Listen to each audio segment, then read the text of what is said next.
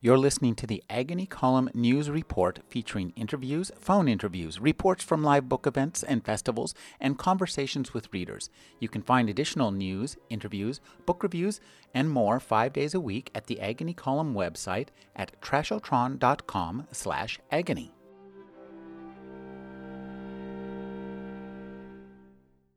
I go away for a few years and the whole fucking world is upside down, Jules said angrily. Buildings are missing. You get strip searched every time you go to someone's office.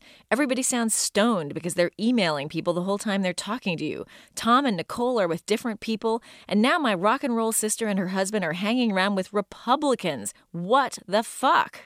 Jennifer Egan is the author of The Invisible Circus, made into a movie starring Cameron Diaz, Look at Me, a National Book Award finalist, The Keep, and Emerald City, a collection of short stories. Her new novel is A Visit from the Goon Squad. Thank you for joining me, Jennifer. My pleasure. Jennifer, this is a novel that really speaks to something that interests me because one of my experiences of reading a really good book, the reading experience, if I have a great reading experience, I can go back and visit that book as if the things that happened to it or in it are memories.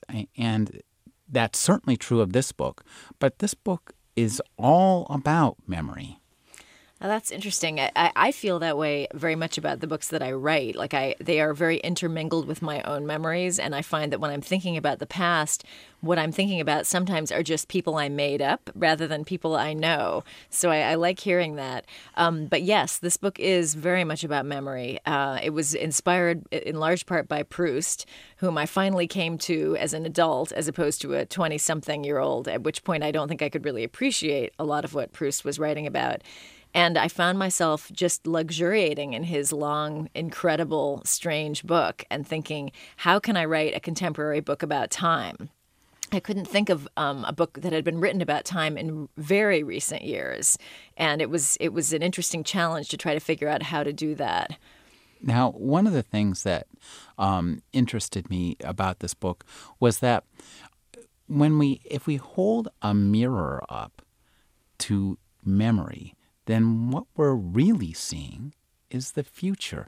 And I kind of like this idea, and this book made me think about this a lot because you have characters who, on through the narrative, stop and all of a sudden think about the present, how they will remember the present, how the present will be remembered. That's true. Especially there's a moment in the very first chapter when this woman is on a blind date and steals a wallet. And it's a guy that she's met online, and she's lied about her age. She's actually 35, and she said she's 28. He supposedly is also 28, but when they're in her apartment, she suddenly thinks that he's actually a lot younger than that. He seems slightly over-enthusiastic about the bathtub that she has in her kitchen. And so she has this moment of wondering how he will remember her.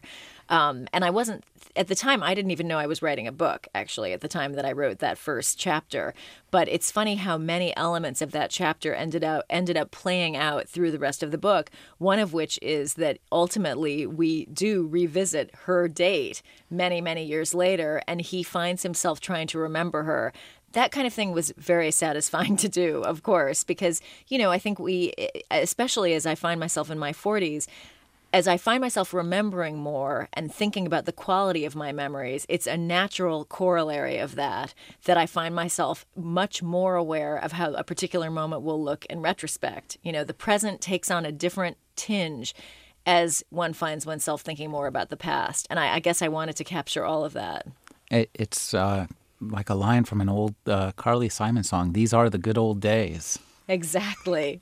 Actually, one line that I really was pleased about as I wrote it was the moment when, in the last chapter, when Benny and Alex are talking. This is a music producer, once famous music producer who's actually a major character in the book, and this young guy who wants to work for him. And the guy has made it sort of a pitch, and it hasn't gone well. But then there's a moment when Benny, the aging producer, asks Alex, the younger guy, who in fact is the date from that first chapter, whether he will work for him in some capacity. And Alex doesn't want to do the job, and he says no. And Benny basically says, "I think you're going to do it." And Alex says, but why? I just told you I don't want to. And Benny says, just a feeling that we have some history together that hasn't happened yet. And that's exactly what you're talking about. I as I wrote the line, I thought, I really like that. But I also thought, are there moments in my life when I have a sense that as I'm meeting someone, we'll have some history together that hasn't happened yet? I love that idea. Talk about the background for this book, which is the punk music scene starts out in San Francisco in the 70s. Did you research this, or were you yourself immersed in it? Something in between. I was immersed in the sense that I was in high school. I graduated from Lowell High School in 1980. So I was certainly in San Francisco at that time and listening to music. And the punk scene was sort of incredible. Like it was new and raw and felt very dangerous and intense. So of course I was very drawn to it, but I had no immediate involvement with it. I had one friend from high school who really dove into it very deeply and actually got into a lot of trouble as a result of that. So my connection to it was mostly through her. And but I did go to lots of shows. I mean, we Lowell students just piled into a car and went to the Mabuhay Gardens to listen to bands. I mean, we weren't punk rockers. We were just observers, I guess. Although, we were right in there dancing with everyone else. So that I didn't have to do much research, honestly, to capture the textures of that moment because it was all in my memory. I got some things wrong, and luckily that chapter was published in the New Yorker. So some fans wrote in and said, actually, Green Apple Records was called Revolver Records back then. And I thought, oh yeah. So that was very helpful. But no, I didn't have to do much research at all. I remembered pretty much everything I wrote about in that chapter. One of the things I think that's interesting about this book is the vision of music and art and how, in a sense, we live in such a mediated world that we almost have no immediate experience of our own lives, that we see everything through a lens of the art and the movies we've seen. Our lives are surrounded by soundtracks, and even if the music's not playing out loud and speakers around us, we're thinking about it. I thought that was a really interesting perception. Well, I would say that's been an obsession of mine right from my first book. The question of how mediation of experience changes experience, and whether the perception of ourselves as mediated figures becomes internalized to a degree that the actual quality of being alive is different. That's a question that's been on my mind from the very beginning in my first novel, where I was interested in basically the televising of the counterculture, and how great a role mediation played in the exalted quality of that countercultural experience. So it's something that I'm really interested in. I don't know the answer. I mean, I'm just asking the questions in a fictional realm. But it's a good question. And I continue to wonder about it as the technology and the mediation proliferate. There's a book that I think about a lot and reread occasionally by Daniel Boorstin called The Image, and it was published in 1961. This should be required reading for every person in America, because before the televising of the Vietnam War, so really before the media permeated everyday experience in any way like it does now, this guy projected forward into all kinds of things that have all come to pass, one of which is, as experience becomes more mediated, we crave so-called authenticity. And then the media strives to fulfill that craving with more real, in quotes, inside kind of stories. Well, he's talking about reality TV, basically, which couldn't be more mediated or false, and yet somehow satisfies this, or tries to satisfy this craving we have for authenticity. And yet, because it so fails to deeply satisfy that craving, it just sharpens the craving. So all of that is basically forecast in this book, and I think about it a lot.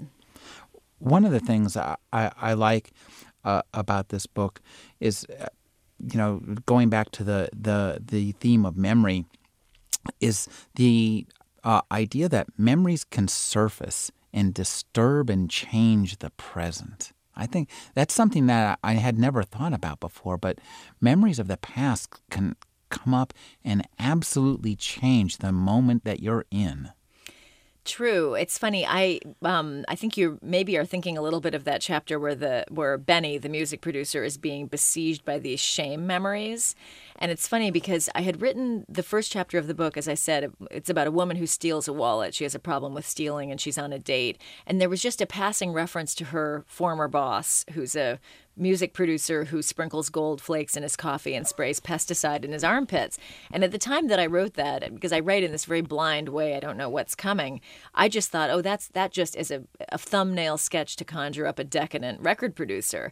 But I found myself thinking later, okay, so why does he do those? Who is he? And why does he do those things? And that led me to write the next chapter, at which point I began to wonder for the first time if this was actually going to be a book. But at the time, I had found myself really derailed by these memories that I was having of nothing much. I mean, they weren't as dramatic as the shame memories that I ended up creating for Benny. But I would find myself just recalling stupid things I had said or done maybe 10 years earlier, sometimes to people that I didn't even know anymore. And I just couldn't figure out why that was happening. And most of all, I couldn't figure out how to stop it.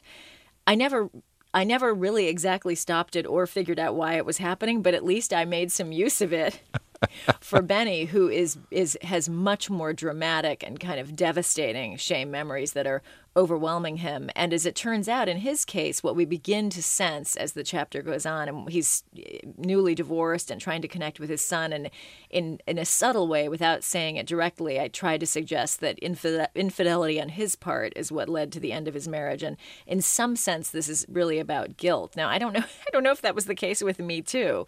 But I was interested in the way that the past can not just waft up and color a moment, but actually interrupt a moment, which is what's happening to Benny. This book, I think, carries that kind of theme through it, of looking at the past and looking at the future and kind of confusing the two sometimes. That's interesting.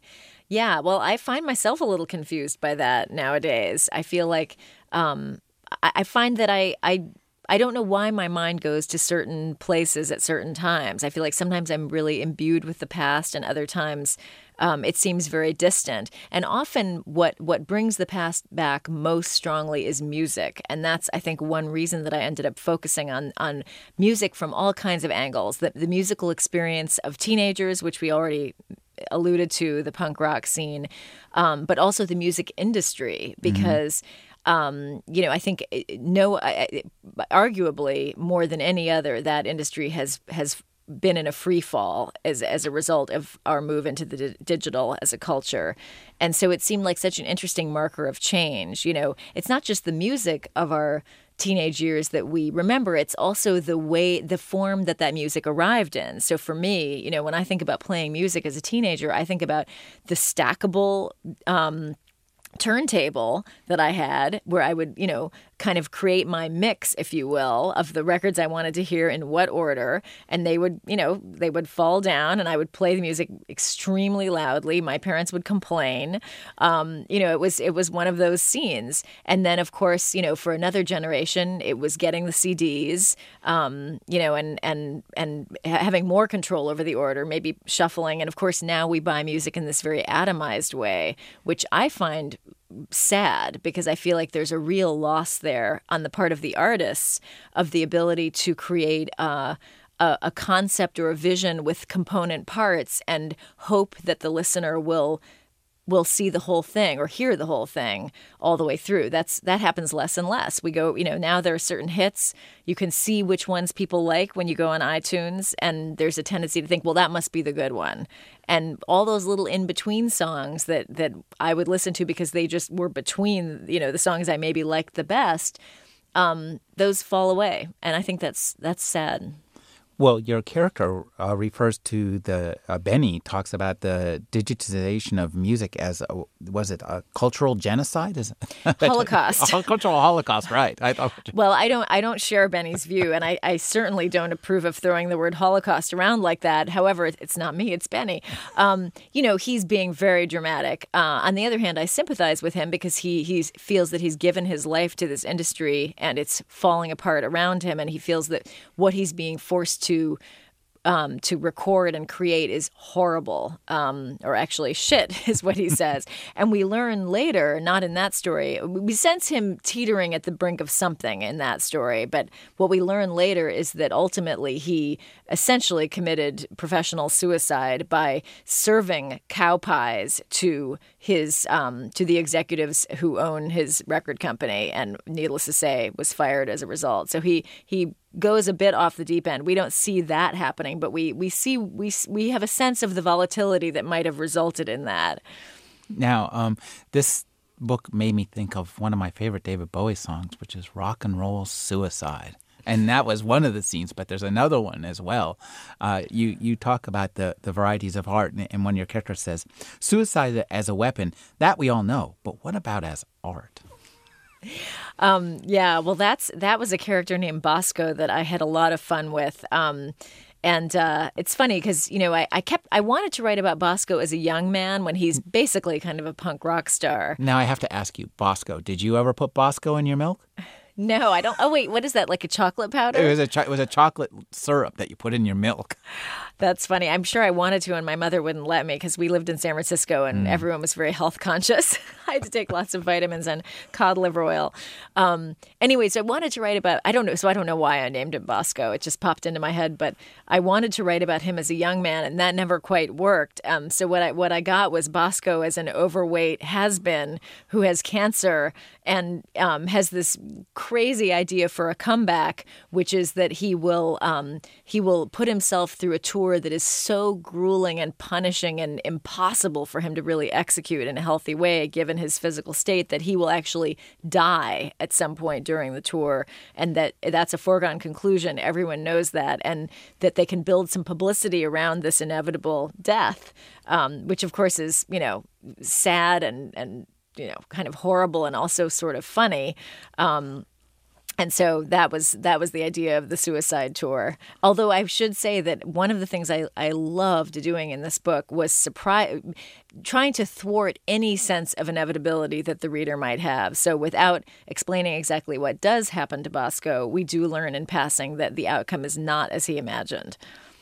Because Kitty is so young and well-nourished, so sheltered from the gratuitous cruelty of others, so unaware as yet that she will reach middle age and eventually die, possibly alone, because she has not yet disappointed herself, merely startled herself and the world with her own premature accomplishments, Kitty's skin, that smooth, plump, sweetly fragrant sack upon which life scrawls the record of our failures and exhaustion, is perfect.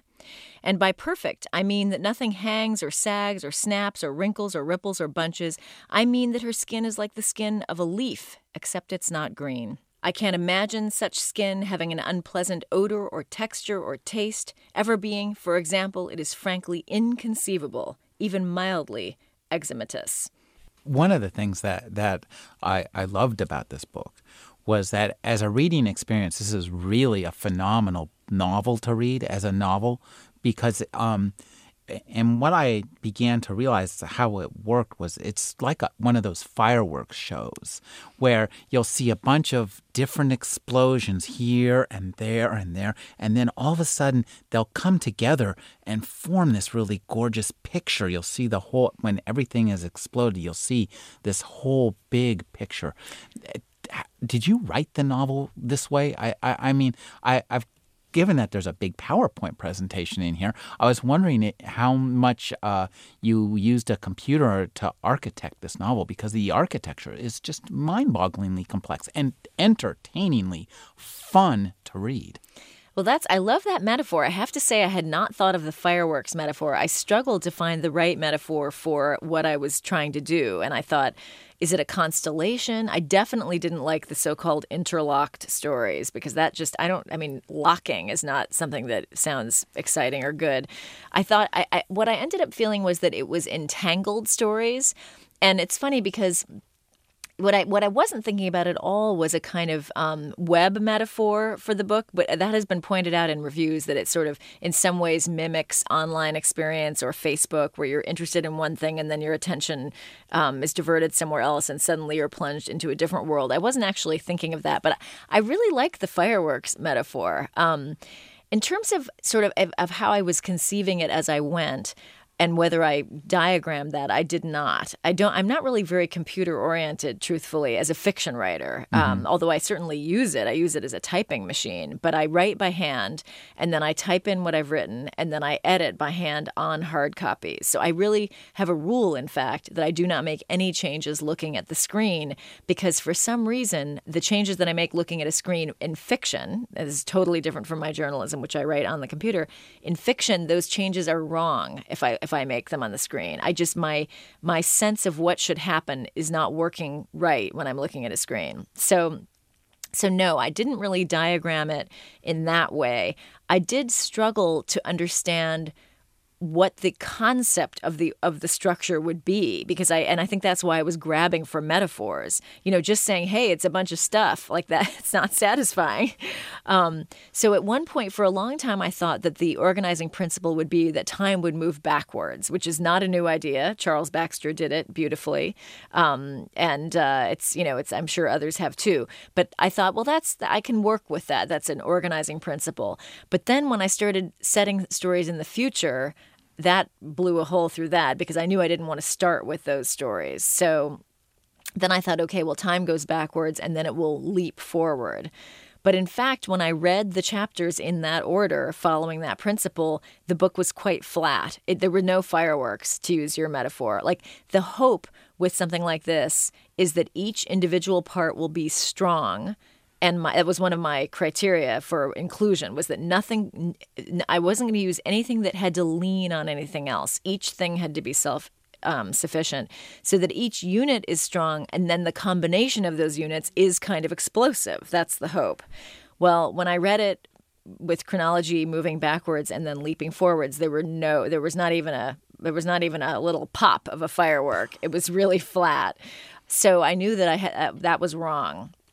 So then I thought, okay, so how on earth do I organize this? How does the material want to be positioned so that I can get that explosion that I'm hoping for? And what I found was that I had to use a very kind of subjective and idiosyncratic method, which was, having just read this, who is the peripheral character that I will be most surprised and delighted to find myself plunged into the middle of for the next chapter? And that was basically how I did it. And then there's one fault line where you have to make a leap, and there is no... It's basically you have to go from A to B. Yeah, exactly. There is a moment where we have to make a leap. But my hope was that by that time I've worked people into the story enough that they'll be willing to. I mean, it's not that they're jumping to characters they don't know about. They're jumping to characters they haven't heard about for a while, that are not suggested by the prior chapter. So I guess every book needs its fault line. Anyway, that was my organizing principle. It's the strangest, sort of least codified principle I can imagine, but it was the one that seemed to work best. That's one of the real joys of the book. I mean, for me, was the mystery of we will encounter a narrator. I'm going, who is this? Who am I hearing from now? And it was really exciting to figure it out as a reader, to figure it out and put together the implications of who I was reading about. And you were talking about how iTunes has demolished our ability to hear a concept album, as it were, or just hear any album in the order the artist intended. And I can see why that would disturb you, because reading this book, as we were just talking about, as you were just saying, if that happened to books and novels, I mean, they would become unreadable. Yeah. And actually, when people have mentioned to me, they've suggested to me that they're reading these pieces out of order, these chapters, I'm unhappy, because I feel like it was one of the biggest challenges of the whole undertaking, was to understand exactly how to make the chemistry work, to how to make the chain reaction. I mean, I'm like scrambling for metaphors, but how to make the fireworks, I like that one, erupt. And I don't think it really works if you read the chapters out of order. No. You may get something, but you're not going to get what I intended. I wanted to talk a little bit just about, the characters, the people, and what drives this novel and makes it really wonderful are the people. You have such a great hold on the stories of people's lives. And there's lots of families in this novel we see. And the families are as splintered in many ways as are the narratives. And I'm guessing that's not an accident. Yeah, well, I didn't want to just write about a family. I felt really strongly that I was trying to, again, I wanted to avoid obvious centrality. And so the family as an organizing principle felt a little bit too central to me. But yes, in a way, these individuals who are linked in more unusual ways, for example, the two main characters are linked through a work relationship, which is something that I feel I haven't really read that much about, actually. No. The kind of intimacy of working together day after day. Which is, we meet Sasha after she's no longer working for Benny. But when we read the chapter about Benny having his shame memories and flailing around, Sasha is still his assistant. It takes place earlier. And in a way, the whole subject of that chapter, the drama of it, surrounds Benny's brief conviction that the intimacy and the comfort he feels with Sasha, his longtime assistant, is actually love. That they are meant to be together, because he's flailing around and feeling so uncertain, and she suddenly seems like his lifeline. And so he becomes convinced that he loves her. That's basically what happens in that chapter. And we never really know exactly what happens, but we pretty much know nothing happens because we've already seen her at some point later, and there's no sign of him. In fact, she's just telling funny stories about his odd habits on her dates. But some of the scenes that were the most fun to write were the scenes in which family is playing out. And for example, I particularly enjoyed Stephanie, Benny's ex-wife, but when we meet her, they're still married, and her relationship with her brother, Jules. And I read a little bit of that when he's ranting in the car to her, because Jules has been in jail for several years for having a kind of breakdown while interviewing a celebrity and actually physically attacking her, or trying to, although she certainly ends up doing more damage to him than he does to her. Anyway, he comes back, he's paroled, and he's had great behavior, and he's living with Stephanie and Benny. And he and Stephanie are chafing against one another, just as you would imagine in a sibling situation. And that was just fun. I think especially because I felt like in a lot of ways the book was so out there. Like it was often, walking a line between reality and farce. There are obviously all these strange, formal things that I do, like the PowerPoint. So it felt doubly and triply important to root that in family ties and relationships that are recognizable, so that the whole thing doesn't feel like it's just all floating away from the world we know. So I think it's no accident, for example, that in the PowerPoint, what is being described, the PowerPoint is allegedly created by a 12-year-old. This is how she keeps her journal. And what she's talking about is 100% her family. And I hadn't really thought about it until this moment, but I think I like the strangeness or the paradox of a family set of roots holding down a structurally risky and strange and even kind of unrecognizable chapter. Well, I think that I wanted to talk a little bit about this novel in terms as a science fiction novel, because I think it's a brilliant science fiction novel, and that particular chapter uses the technology of literature, treats literature as a technology, and just takes us forward not that far to a time that's almost with us. And I'm sure there are probably 12-year-olds out there right now making PowerPoint. There are. making PowerPoints about their family. So talk about you playing with the, literature itself as a technology. Well, it's funny. I didn't think about it exactly that way, but I think the way I ended up there, because I do a lot of texting in the book, and I, in a way, invent my own text language. It's a little bit different. I actually think it's kind of cool. Yeah. But I haven't actually used it in my regular texting life. But I think once I realized that this was a book that was going to be built around decentralized narrative. So there wasn't going to be a main character or a main story, that it was going to be this constellation or these fireworks or whatever you will. At that point, I thought, okay, I want to try to do as many things technically as I can. I want it to reach as far as it can in every possible direction. So there's a story in second person. There's a story written as a celebrity profile. There's the PowerPoint.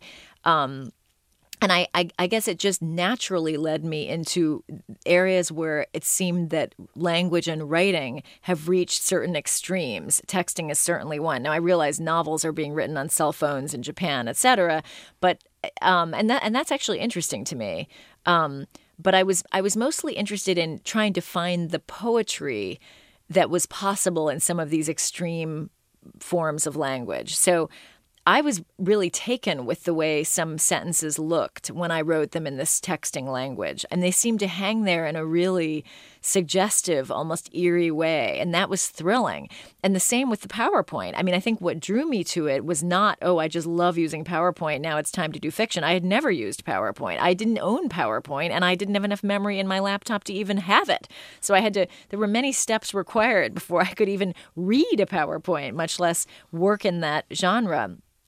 But I think what interested me about it was that the sense that it was a genre and what would happen if I used it for fiction. And then once I got into it, I actually found it richer as a form than I ever had expected, because there are things you can do in PowerPoint that are actually really hard to do in conventional fiction, one of which is create the possibility of multiple readings. Like there are some graphics that you can use in which it is just in which you do not control whether the reader reads horizontally, vertically, or circularly. That was really fun. It was interesting to let the language float there and not know how people would read it. I thought that was pretty cool. Now, did you write in longhand? Did you write your PowerPoint slides in longhand first? I tried that. It didn't work. It was dead on arrival, basically. All I was writing was bullet points. And also, I think there was just some way in which, I mean, PowerPoint is really meant to be viewed on a screen. It is a screen form. It looks beautiful, if you don't mind my saying so, on the screen. Especially, I think my color version is just beautiful. I worked so hard on those colors. I mean, it's not what you expect to find yourself doing as a fiction writer. Anyway, writing PowerPoint on legal pads was a non-starter. And when I finally got the memory, got the program, and started looking at PowerPoints, especially looking at them on the screen, like I would have people send me their corporate PowerPoints, and I would gaze at them.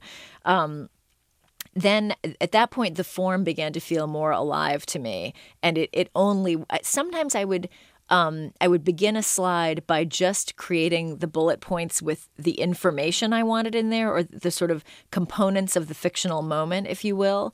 But again, that was just very dead until I found a way to represent them graphically that revealed the structure of the fictional moment.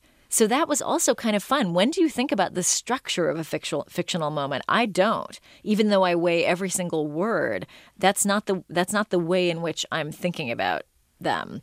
So that was also kind of fun. Like I would think, because these diagrams, ultimately I was creating my own graphics, which made me feel like quite an expert. But, there are certain categories of structure that PowerPoint offers you. And of course, there are many other slide programs that some people say are better, but PowerPoint was the one I was using. Is it a relationship moment? Is it a process? Is it a cause and effect moment? I had to ask those questions when I would look at these bullet points about a particular moment. And that was all kind of interesting. PowerPoint has such a bad reputation in many ways because it's held forth as a vision of our dumbed-down world. And I think you've completely 100% rehabilitated it and taken it away from all of those people. Well, I don't know. That may not be a good thing. I don't know. It's not like I'm dying to keep working in PowerPoint, I have to say honestly. I think what gives it its bad reputation is a corporate quality that PowerPoints have. And that was something I struggled with because I knew I wanted to write a chapter in PowerPoint, but I couldn't figure out how to avoid that corporate feeling. And I kept thinking, the question really was, who's creating this PowerPoint and why? You can't just suggest that suddenly, we're just reading narrative in PowerPoint for no reason. There has to be some kind of frame that explains it. For me, the way to get around that was that it's a 12-year-old keeping her journal.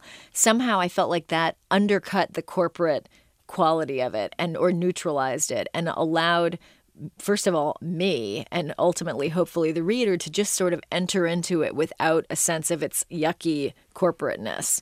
But, that was that was a difficult calibration to find a way to do that. So, it's not that I think all narratives should be in PowerPoint. I mean, I have a sister who works for a consulting firm, and that is a little bit how they think.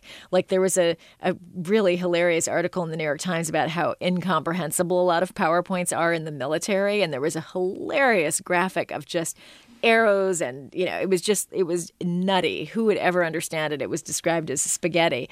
And my sister, of course, forwarded this to me with some comments from her team where she works. And the comments were mostly along the lines of, why couldn't that article have been a PowerPoint? So I think that may be going a little too far.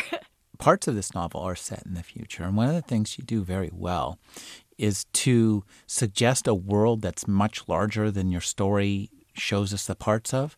How much of that world of the future did you have in your mind as you wrote it, or did you just carve it whole out of the darkness, the primordial darkness? I think that the characters and the action led the way. I mean, I was led into the future not so much because I was thinking, gosh, I really want to write about the future, but more because I wanted to revisit this particular person, the date from the very first chapter, who's very young, and really someone we meet in passing, but who to me seemed interesting enough that I thought it was worth investigating what had become of his life. The only way to do that was to leap into the future because the time frame was pretty well set in terms of where we start. And he would, if I wanted to visit him as someone pushing 40, I was going to have to get past the 2020 point. So I was forced there. But then I found it, very evocative and challenging and interesting to just imagine a few things about how that world would be. It felt pretty effortless, honestly. I didn't think, now I'm going to imagine the future. What will it consist of? I came about it in a much more casual way than that. And I guess, as you say, all I do is really suggest some things about the future. It's not a well thought out vision that I'm trying to push here. It's just I just imagined a few things. I thought about the climate. I thought about terrorism. I thought about technology, and I tried to just make a couple of leaps forward from where we are now, and I just wrote from there. Well, you really have a flair for it. It is like the best science fiction. It's very evocative. There's a scene where a husband takes his daughter on a walk into the desert to see these solar panels, and they move, and I don't want to say much more about it, but it's just really, it's a scene that I could just feel like happened to me at some point in my life because it has that real feel of truth. Oh, that's so sweet. Well, I don't really know the desert very well. And so I in a way, going into the desert in that story or that chapter made it easy for me to enter into what felt like more of a dreamlike state. It just felt so, in a way, very primal. Two people out in the desert watching these miles of solar panels. I mean, it was sort of strange and interesting to imagine it. And then representing it in PowerPoint was also funny because one thing about PowerPoint is you really can't describe anything. I mean, you get very, very little text. So it's all about suggestion. And of course, using some of the shape, the graphic possibilities but I don't use photos or drawings or anything like that. I just try to use basic shapes. And in that case, it's chevrons, interlocking chevrons to suggest the thing that we're looking at. And I have to just say again that with the color, I think it's even more amazing. And we can see that on your website, right? It's right there as a slideshow with sound because the PowerPoint is called Great Rock and Roll Pauses. And what it's about really is this 12-year-old girl's description via slides of the difficulties around her brother who has an Asperger's, he's 1 year old, or he has sort of an Asperger's obsession with the pauses in rock and roll songs. He insists on playing them for his family endlessly, not just the songs, but the actual pauses, which he loops, and they all have to sit there and listen to them. Well, this gets on his dad's nerves. as you can imagine. And there's a lot of friction between father and son. And I myself became rather obsessed with the pauses in rock and roll songs in the course of writing this. And in the slideshow, you can hear 10-second snippets of the songs, which include the pauses. So it's pretty cool. Like, I have to say, this is not something I've really had the occasion to do in any of my other books. And I mean, while I fear and dread the disappearance of books and the threat of all these technologies, I can't deny that I had a lot of fun thinking about other ways to tell a story and reaching into some of these much more nonverbal and more visual and computer-oriented realms. It was interesting. Well, but there are many classic novel moments in this book that just really are, for one thing, it's funny. It's a very funny book. There are some really great scenes. And I'm thinking of La Dalle's ill-fated party. Oh, yes. Well, I enjoyed writing funny in this one. I feel like as I get older, I want more and more to embrace humor, because I feel like it's just the best way to do whatever thing you're trying to do, whether it's sad. I mean, in The Keep, one of the big questions I had was, can humor and fear coexist? And in this one, I think it was much more sort of humor and tragedy in some way, or just humor and gravitas, trying to do both of those things. But the chapter you're talking about achieved the thing that I was most interested in doing, but it was hard to do it, and I don't think I did it very often, which was to write about things that are completely insane, that are absolutely out there, and yet seem totally plausible and true. Mm-hmm. So in this case, it's a publicist who has been disgraced, and the source of the disgrace is the party you're alluding to, where the idea it was supposed to be a defining social event of the moment, like Truman Capote's Black and White Ball or some other famous parties over the years. And so she invites 500 people. She's the person who knows everyone, and then she has this design idea that involves suspending trays of colored liquid, oil and water and color, over everyone's heads at the event under hot lights that will cause the oil and water to swirl and create these amazing effects, all of which is very beautiful. But unfortunately, the plastic trays melt. And then boiling oil is dumped onto the heads of all of her guests. And this is, of course, a huge disaster. And so that was one thing that was fun to write. But then just the concept of that chapter, I had the most amusing time with, which is that she's desperate to support her daughter, who's in private school and very spoiled, used to the good life that they used to have. And so out of desperation, she accepts the job of trying to rehabilitate the reputation of a genocidal dictator. And her first insight is that he should wear a fuzzy blue hat, and that actually works pretty well. But then she has an even bigger idea, which is that he should be linked to a movie star.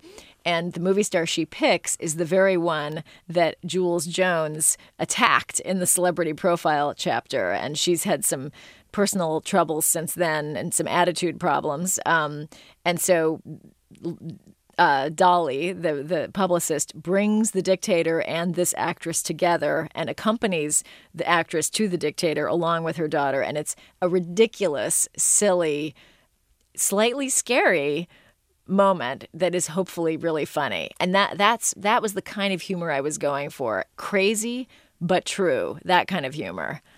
There's quite a bit of it, and I think it works really well. It keeps the the novel is very lively to read, all these different styles. You really look, as we start to figure out what we're getting into in the book, it just becomes more and more fun to figure out and encounter each of these styles. As you transition from one style to another, how did you know? Especially, I love the second person chapter. There's a Stanislaw Lem wrote a book called A Perfect Vacuum, where he does perfect reviews of non-existent books, and one of the books is called Toi. Oh my God, I already love it. It's written in the second person, and the review of it is very funny. And I thought, oh my God, it's Toi. That's really funny. Yeah, I because the principle of the book is so much diversity, which in a way has been my principle among my books already. So I feel like this is the book where my essential attitude from book to book, which is throw out what you know, don't let there be any overlap, and start fresh. In this book, I tried to incorporate that into one book and see how many times I could do it.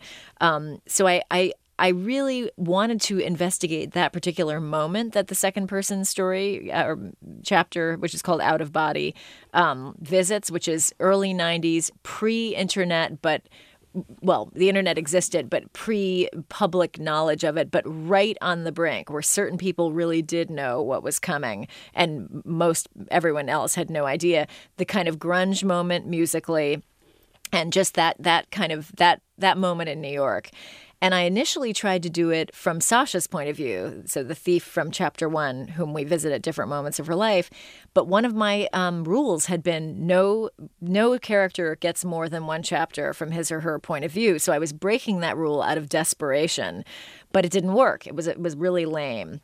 So then I thought, okay, it's got to be from the point of view of someone who's very close to Sasha, and at that point, I thought the only way I can do this is in second person. If I can't make it work in second person, it's not going in, because I just didn't want to repeat myself and create another. I didn't want to tell it in the third person. I didn't want to tell it in the first person. All of those felt like I had used them enough. So it was second person or nothing. And in a way, I think the reason that I ended up feeling comfortable with it is that it's about a guy who's very alienated from himself. He's gay and closeted.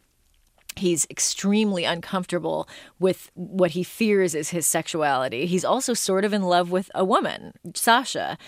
But most of all, he is not comfortable owning his own impressions. He thinks about himself from the outside. So the second person was perfect for that. Although in the end, I do move out of second person into first person at the very end of the story, which I'm not sure really works. But I thought you can't write a story in second person and stay in second person. There has to be a moment where you flip it and that self-alienation ends. There has to be a moment when the person re-enters his or her own impressions or perceptions in a first person way. So I tried to do all of that. This novel involves a great deal of time travel and contraction. If I were to say it reminded me of anything, a little bit of Slaughterhouse-Five. That's interesting. And you have some of the views of some of the things that I remember taking away from Vonnegut back in some ancient time that no longer exists now, which is this idea that seeming is being. That's interesting. Yes. Well, I'm very interested in that idea. I can't say that I was thinking of Vonnegut. I mean, it's funny. There are books that one enjoys reading, and then there are books that feel vitally connected to a particular work. Mm-hmm. I think for me, in terms of the moving around aspect of as I said, thematically, in terms of time, music, all of that, I think it's Proust. And that's why I quote Proust at the beginning of the book. I think it's necessary to acknowledge that. In terms of the moving around and visiting people at different moments and seeing the jarring transition of a character from very peripheral to very central, I was thinking more honestly about television. And I don't watch a lot of television. In fact, I watch almost none. But I was really caught up in The Sopranos. And I found myself thinking a lot about why that show was so powerful for me, why I thought about it so much, why it did affect me like a book would, where I think part of it was that I lived with it over years. And in a way, watching that show was kind of a Proustian experience. You see the characters age. Tony Soprano looks really different by the end than he did at the beginning. And his kids are essentially adults, whereas they were little kids at the beginning. So I was thinking a lot about how that show, where its power lay and how it was that it worked so strongly. And I thought a lot about the difference between public and private in the show. So, for example, it works with a lot of cliches. Tony Soprano is a totally cliched mobster from the outside, and yet we know his inner life, which is strange and nuanced. I was interested in all of that, and I think I really consciously tried to do some of that in the book.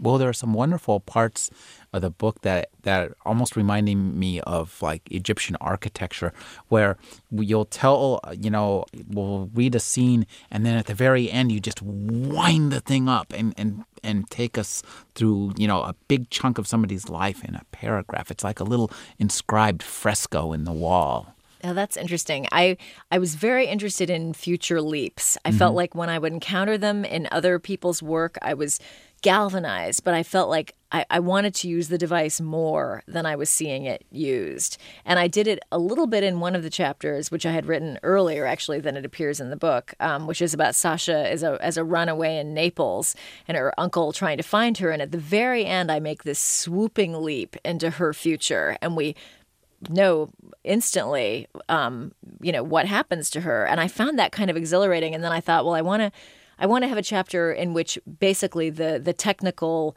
challenge is, or the technical idea, since I was trying to have it be different in each one, is that the future imbues the present. And I started doing it right away in that chapter. So it's people on a safari in Africa, and some Samburu warriors come to sing and dance for their party. And one of the warriors is very attractive, and the daughter of the father on the safari is clearly drawn to him. And in a way, it's a very cliched encounter, the native singing and dancing for the Western tourist. Ugh. But then I leaped into the Samburu warrior's future, and we learned that his grandson will end up in America and have the very sword that this guy is carrying right now in his Tribeca apartment under a skylight. And in fact, we end up meeting that character later in the book. I just found that so fun and exciting. But it's interesting because the New Yorker excerpted that chapter as well, and they were not comfortable with having so many of those future leaps. They only wanted to keep the ones at the end. They found it overbearing to have those happening more often. And I think it is kind of overbearing, but that's what interested me about it. I've been speaking with Jennifer Egan. Her new novel is A Visit from the Goon Squad. It's a wonderful, involving novel that will keep you glued to the pages. Thank you for joining me, Jennifer. My pleasure.